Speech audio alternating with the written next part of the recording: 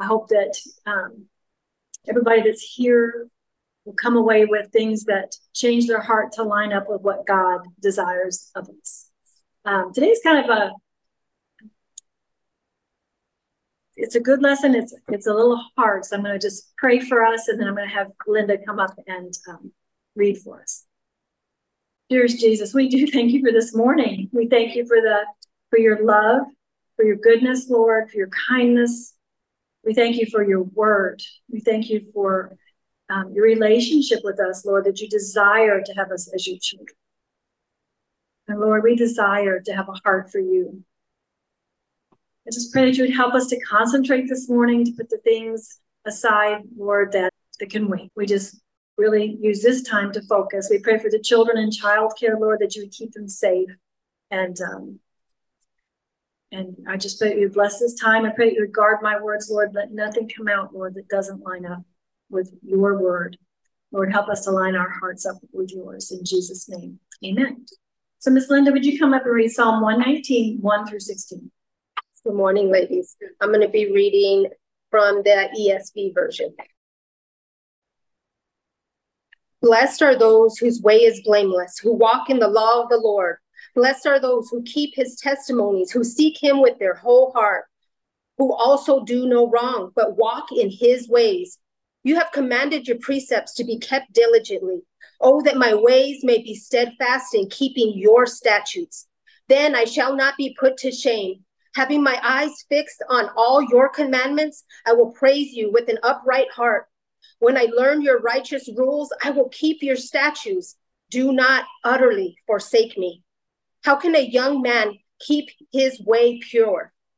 Isn't that a question we all ask? By guarding it according to your word. With my whole heart I seek you. Let me not wander from your commandments. I have stored up your word in my heart that I may not sin against you. Blessed are you, O Lord. Teach me your statutes. With my lips I declare all the rules of your mouth. In the way of your testimonies I delight as much as in all riches. I will meditate on your precepts, and I will fix my eyes on your ways. I will delight in your statutes. I will not forget your word. Amen. Amen and amen. Yeah, you could read that every day, right? So last week we did a little intro into Psalm 119. And, we have all year. We don't have to hurry through it. There's so much to garner from God's word and in Psalm 119. A couple of the ladies have been in Psalms in their other studies and have just been so excited that we're doing this together. Let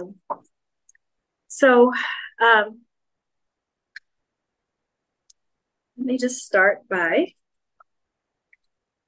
just reading the first couple of verses together. Blessed are those whose way is blameless, who walk in the law of the Lord.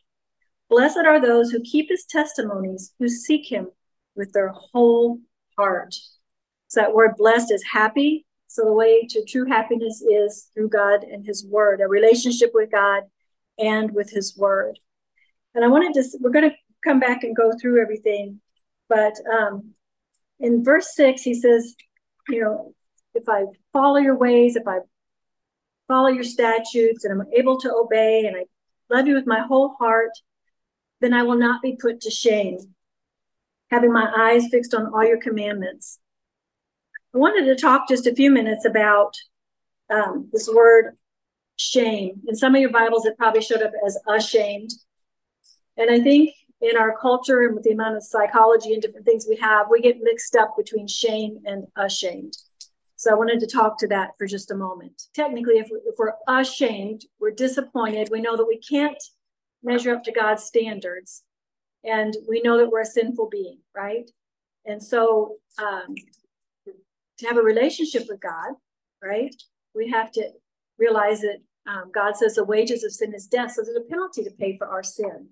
And that's spiritual death, right? We die spiritually. We can't be together with God. We can't fellowship with God if we have sin, because that God cannot fellowship with sin.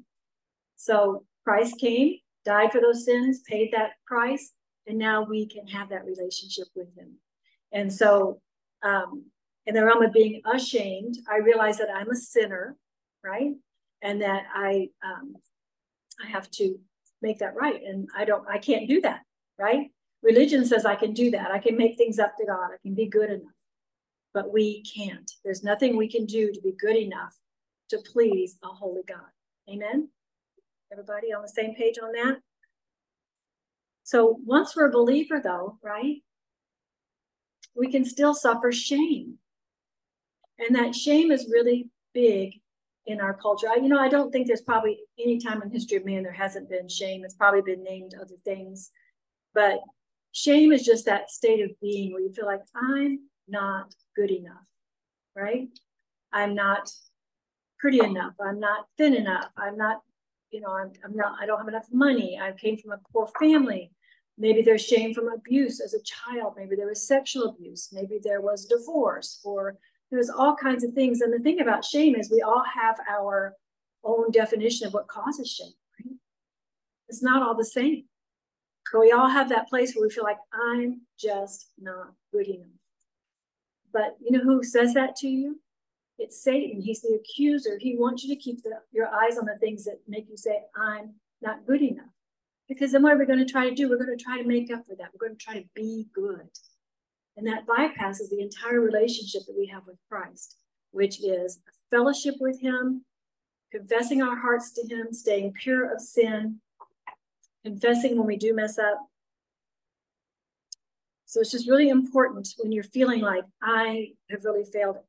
I think sometimes people come in this room, we've had leaders who've been here for a very long time, myself included. And you might think, oh man, they've been here so long, they've got it together. And you might feel like, well, I'll never be like that. And none of us are like that. It's a journey, right? None of us are there. And may you never, ever hear from somebody in this room any kind of condemnation for what's gone on in your life before. We start from right now. If you've had, any kind of abuse and you need counsel, we're willing to give that to you. If you've had a divorce and you feel guilty about that, we'll be happy to counsel that with you. If you are married, we will never counsel for you to get a divorce, right? We are here to counsel because God loves marriage. He loves families, and that's what we stand for here. We're a Titus 2 ministry that teaches our ladies to love God and love their husband and love their children. Not everybody that comes is married. We have widows. We have single ladies. We have newly married. We have the whole gamut, and we really try to spend each week encouraging each other. But I don't want anybody to be stuck in shame, like I don't fit in there. There's no such thing as you don't fit in here. We have room for you. We have counsel for you. We have love for you. We have fellowship and encouragement. So I just hope that you feel that from us. If you ever feel anything different, please come and let me know. We are not defined by our past. We are defined as children of God. Can you believe that God, a holy God, wants us as his children? That's what defines us. And think about your own children. Are they perfect? No.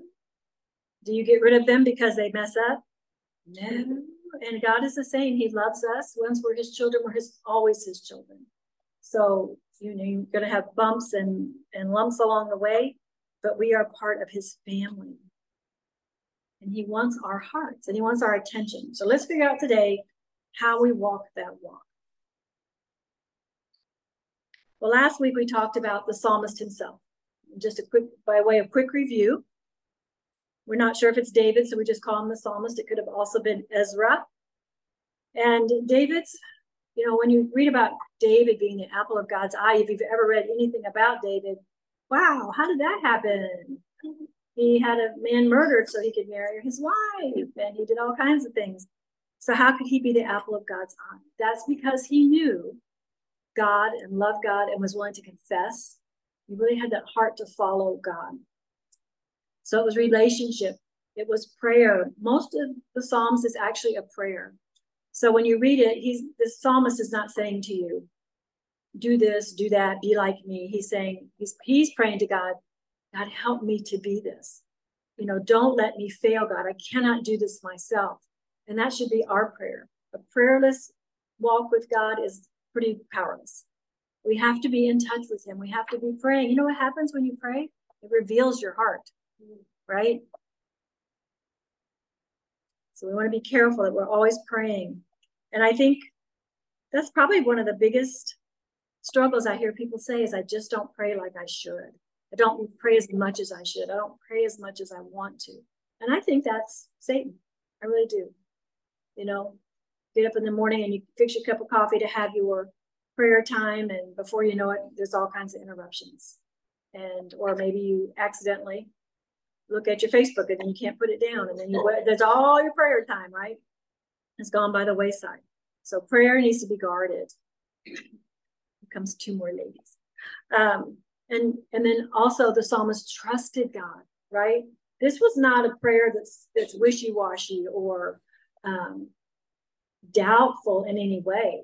This is a bold statement of, blessed are those whose way is blameless, who walk in the law of the Lord. There is no doubt in his mind where happiness comes from. He trusts God completely. He trusts his word. Don't you think that's a big birthmark for a Christian in our society, that you trust what God says when the whole foundation has been let go of and people don't know what to believe or how to base their beliefs? Trust. What do you trust in as the truth? That's what we sang this morning. Thank you, Laura. Hard to trust. Are we teachable? This psalmist was teachable. He was willing to learn. He not only was willing, he was begging, Lord, teach me, show me, open my eyes, unite my heart. Help me not to have a divided heart. Help me not to be pulled between the world and here. Prone to wander, Lord, I feel it, right? The song hymn goes, don't let me wander. Keep me close. Tie me up close to you. Am I teachable? Am I willing to listen? Or do I want my own way? Am I obedient? The psalmist was obedient. We're going to talk quite a bit more about that today. And he was humble. We talked a lot about humility at our table last week. I think we were all surprised to find out that we're proud. It's a little more subtle than we think, isn't it? Pride. So I want you to look. I'm going to point out a word here. It says, walk in the way. Blessed are, in verse 1, blessed are those whose way is blameless. In verse 3, who also do no wrong but walk in his ways. In verse 5, oh, that my ways may be steadfast. Whenever something's repeated like that in a short amount of time, God's trying to tell you something, right? So there's a lot of repeating throughout Psalms, a lot of things that God really wants us to understand. So what does it mean to walk in the way? Well, for one thing, there is only one path from pride to humility, and it's obedience. It's walking in the way. And the word the way means like ruts. Like think about a wagon wheel going through the mud, or many wagons going through the same place. What happens? You get ruts. And so the wheels are stuck in those ruts. They can't go to the right or the left. It's a path. It's a rut. When you think about, this is a cool one, Psalm 23, leaving the paths of righteousness, those paths are the same, they're ruts, they're paths. So it's a path to righteousness. And he provides everything we need to stay in the ruts, right? And some people think the ruts are boring, but the ruts, according to the psalmist, are what make us happy. Staying in the direction and in the way that God has directed us. Apart from his work in us, we lack the ability to keep his commands. We lack the ability to stay in the ruts. We jump off the track. And then in verse 19, as Linda commented on, how can a young man keep his way pure? By guarding it according to your word. So how do we guard it according to his word? When we memorize it.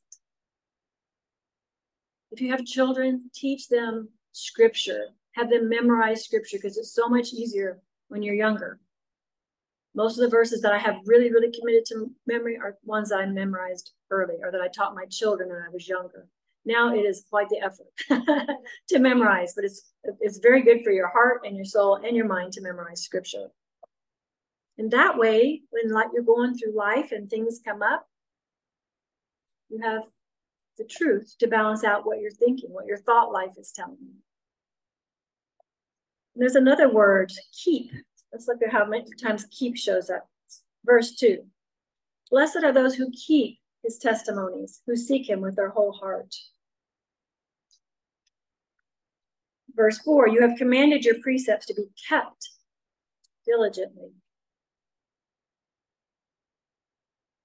Verse 8. I will keep your statutes. Do not utterly forsake me.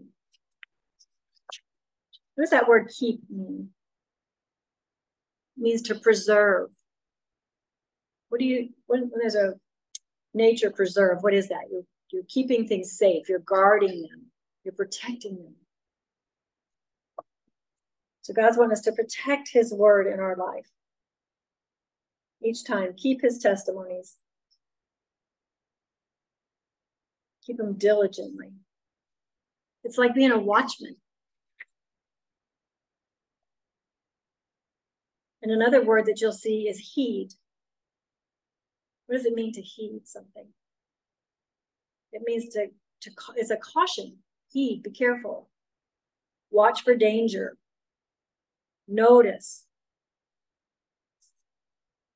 Be aware. So I'm sensing that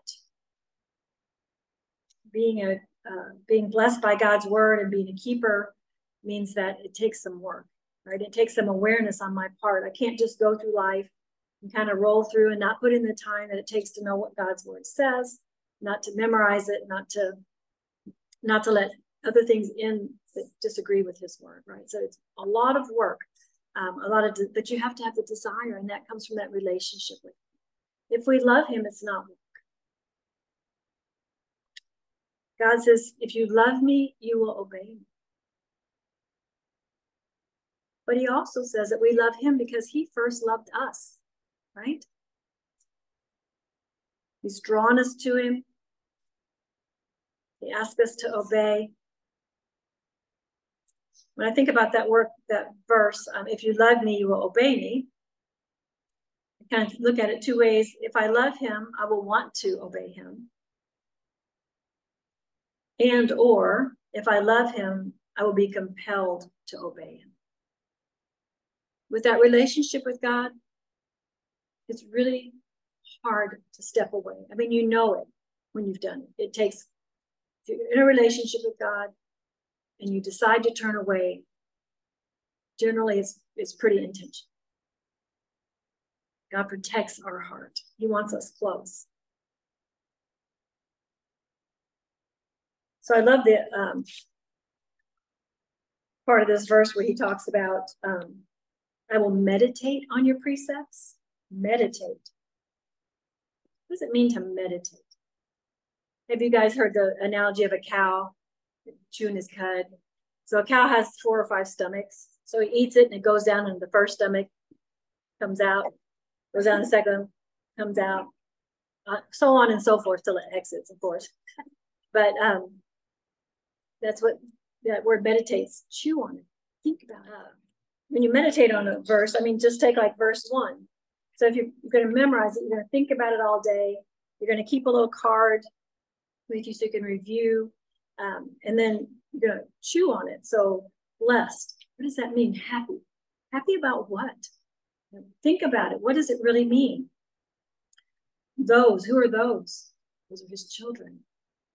Way. What does that way mean? Now you have a verbal picture. Now you can picture the ruts, or you can picture those little sheepies all walking along the path.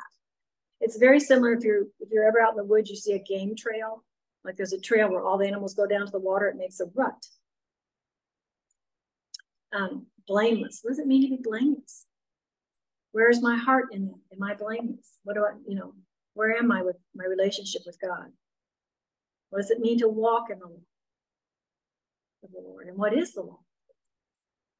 So just in meditating, it's not just a rote, memorizing, which is awesome, but to put the meaning behind it and the thought behind it and give you something to think about besides Facebook or all the distractions, the horrible news or whatever. God wants us to meditate on his word. There will always be bad news, ladies. Don't spend your time dwelling on it. It's hard not to sometimes. And then contemplate. Oh, I was going to tell you too, for the word meditate, also words that come up for meditate are talk. So you could kind of mutter it, repeat it to yourself out loud. That really does help. Sing it, right? Or speak it. So, and then utter, commune, pray. There's a little gal in my life, and she's about 30, and she's just learning books of the Bible. So one of my kids suggested to her, get a song, go on YouTube and find a song, because that's how I still have to go Matthew, Mark, Luke, and John to find the Bible chapters. But, that particular song goes Matthew, Mark, Luke, and John. So my daughter always thought it was Lucan. And she couldn't find Lucan in the Bible. So I warned her if she picked that version, it's Luke, Lucan. But the singing is amazing what it can help put in your heart. So, don't neglect to teach that to your kids. And then to delight. I will delight in your statutes.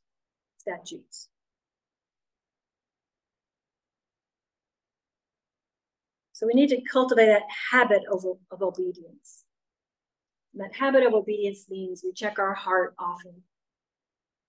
I was driving with my husband the other day, and he fussed at a driver. He goes, well, when I'm filled with the Holy Spirit. I have to say that's one of my checks too. If I'm ugly when I'm driving, I think, wow, Lord, you must not be happy with me either. I'm sorry. I confessed the other driver, he didn't even know how mad I was at him. So the opposite of obedience is wandering.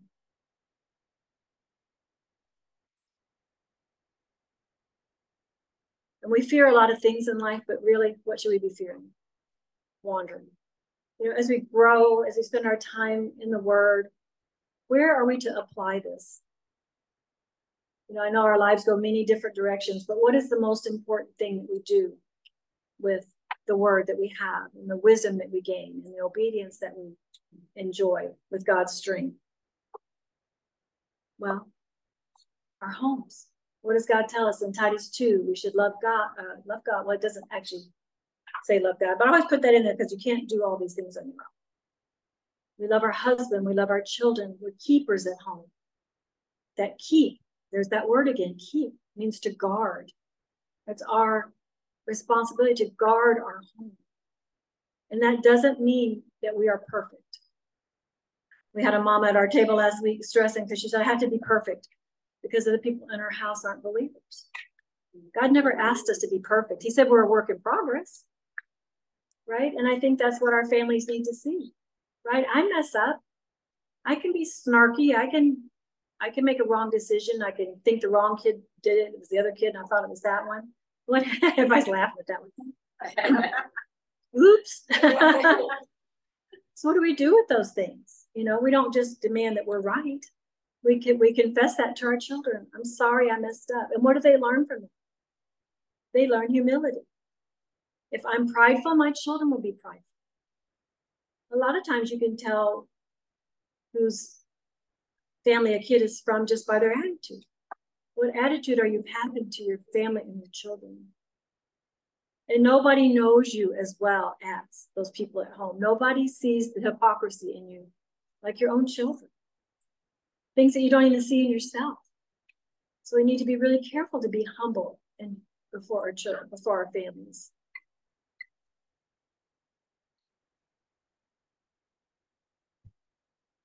There's a difference between the direction we're going with this conversation for our husbands and for our children.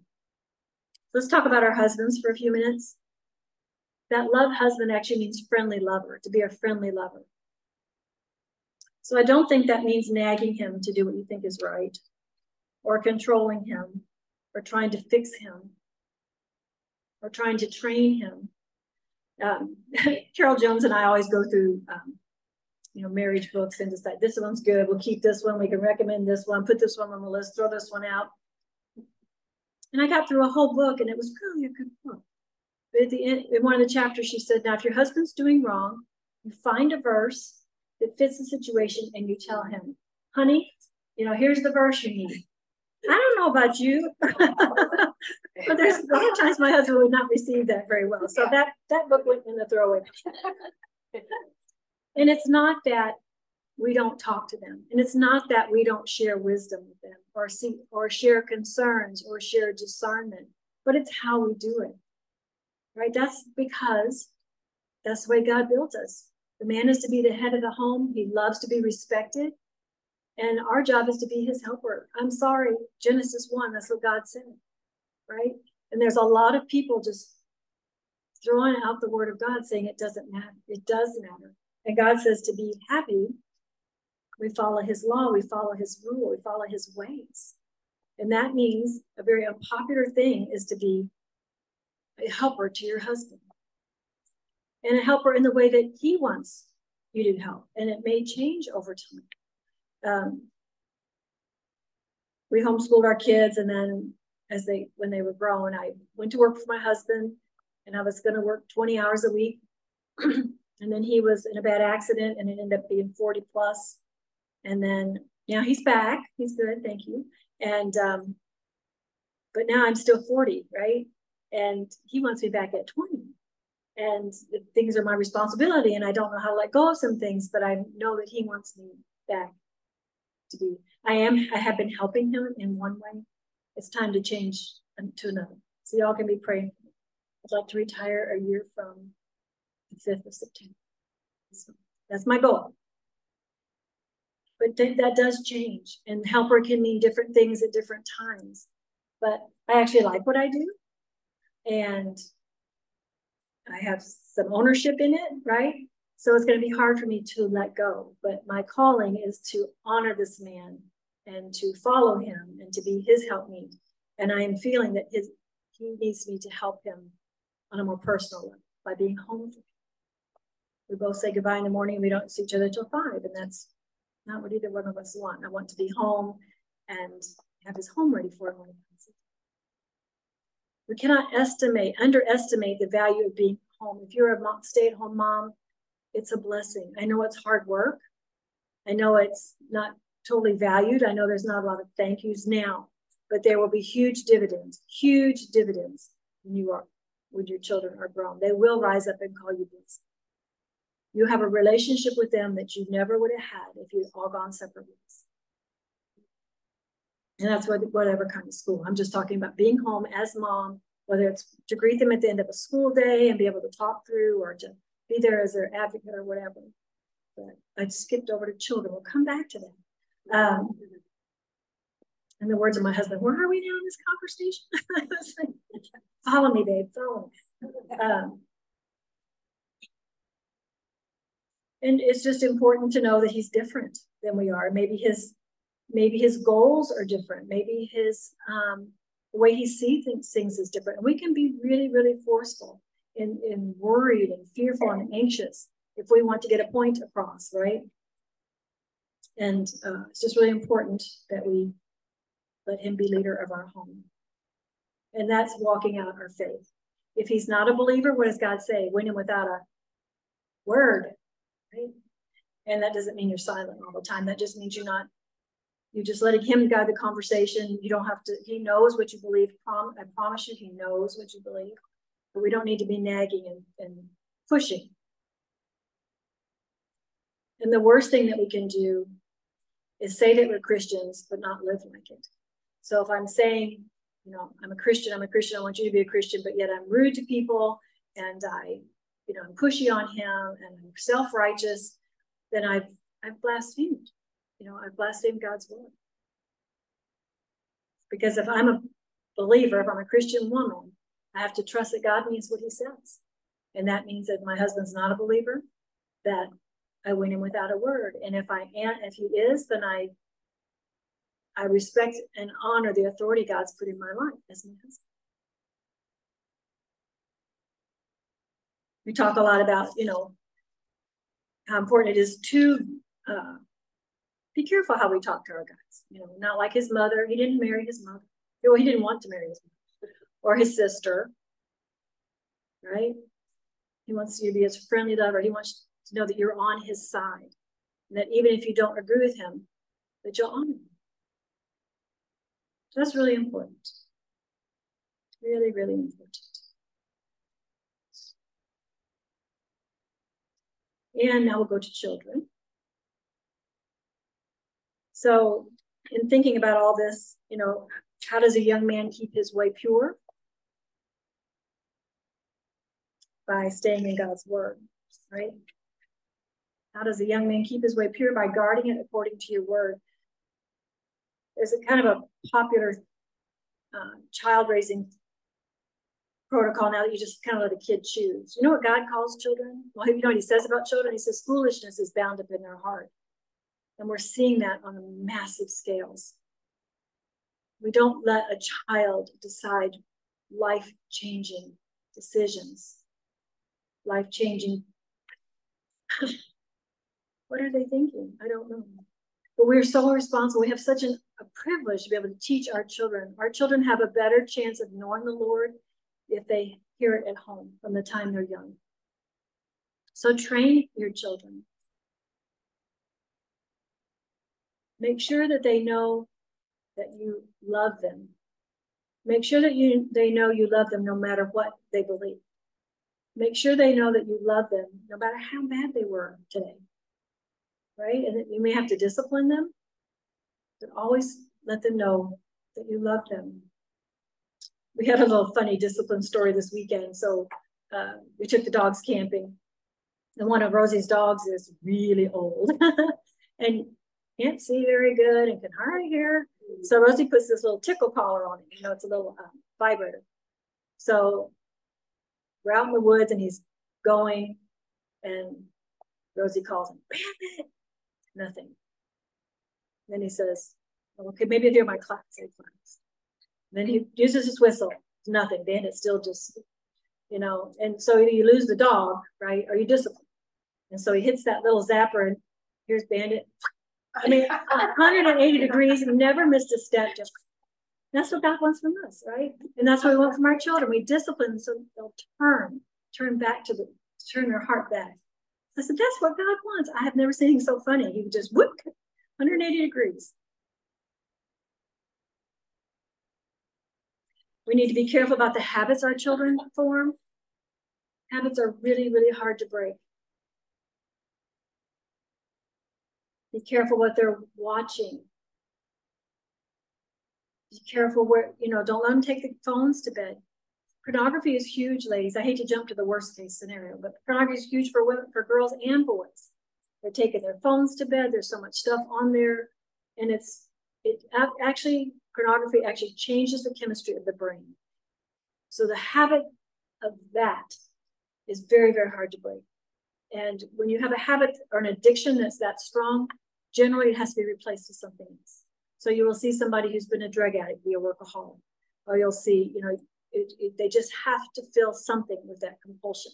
So be really, really careful to protect your kid's heart. Be careful about letting them spend the night. It used to be something we did all the time. We had so much fun, but you have to be careful about who else is in their other house. Their brothers and sisters watching things they shouldn't. They're just exposed to so much more. And maybe the rule is no spending the night. That's okay. The deep dark of the night is not a good place. Unless there's a lot of trust there. So take training up with your children very seriously, but also have a lot of fun. Make sure that they want to be, that it's a good place to be. One of my kids told me the other day how much she enjoyed growing up in our house, and I really needed to hear that. Because there was a lot of days it wasn't there. We have one child who's been an addict and caused a lot of havoc in our home. But side note real quick, my son, who's been struggling for 24 years with addiction, has been clean for 6 months.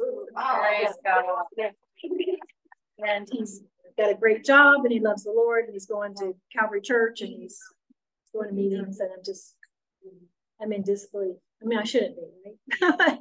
I had to apologize to God for all the times I prayed for him and nobody else. There's other people in the world I know, but I have spent my hours on my knees for that kid. So be praying for your families. That's about what I had for you today. Let me just check. We talked about obedience, being obedient to God. We talked about doing that through meditating, through contemplating, through study, through delighting in Him, and not forgetting. I know we get busy, ladies, but don't forget. Spend enough time with Him that you don't forget. And then we talked about living that out at home and how important that is. That's your place of most influence, is in your home. As mom, as wife,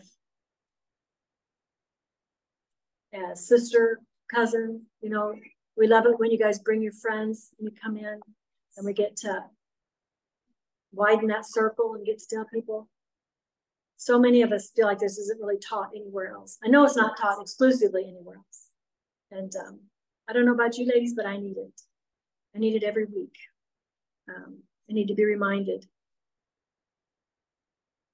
Did you know that you won't always feel in love with your husband? Did you know you won't always feel affection for your children? Did you know that even with God, sometimes you just kind of empty? That's normal. But the love we're talking about is a commitment. My commitment is to love my God. My commitment is to obey my God, whether I feel like it or not. My commitment is to love my husband, even when he's driving me crazy. My commitment is to love him in the good and the bad, to keep my vows to him. That doesn't mean I always have all the little goosebumps, right? But if we keep doing the right thing, those things return. They're a little bit cyclical, but it's not a love of feeling, it's a love of commitment. And if we keep doing the right thing, those little fuzzies do come back. We have our ups and our downs, and we can really look forward to those ups. Let's pray. Dear Jesus, we thank you for this morning. God, you are so good. And God, you know what it takes to make us happy, to make us blessed. And that's by sticking so close to you.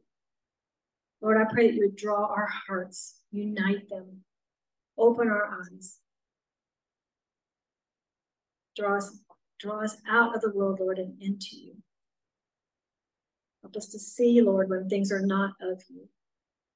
Help us to be able to understand the truth, to share the truth, to speak the truth. We love you in Jesus' name. Amen.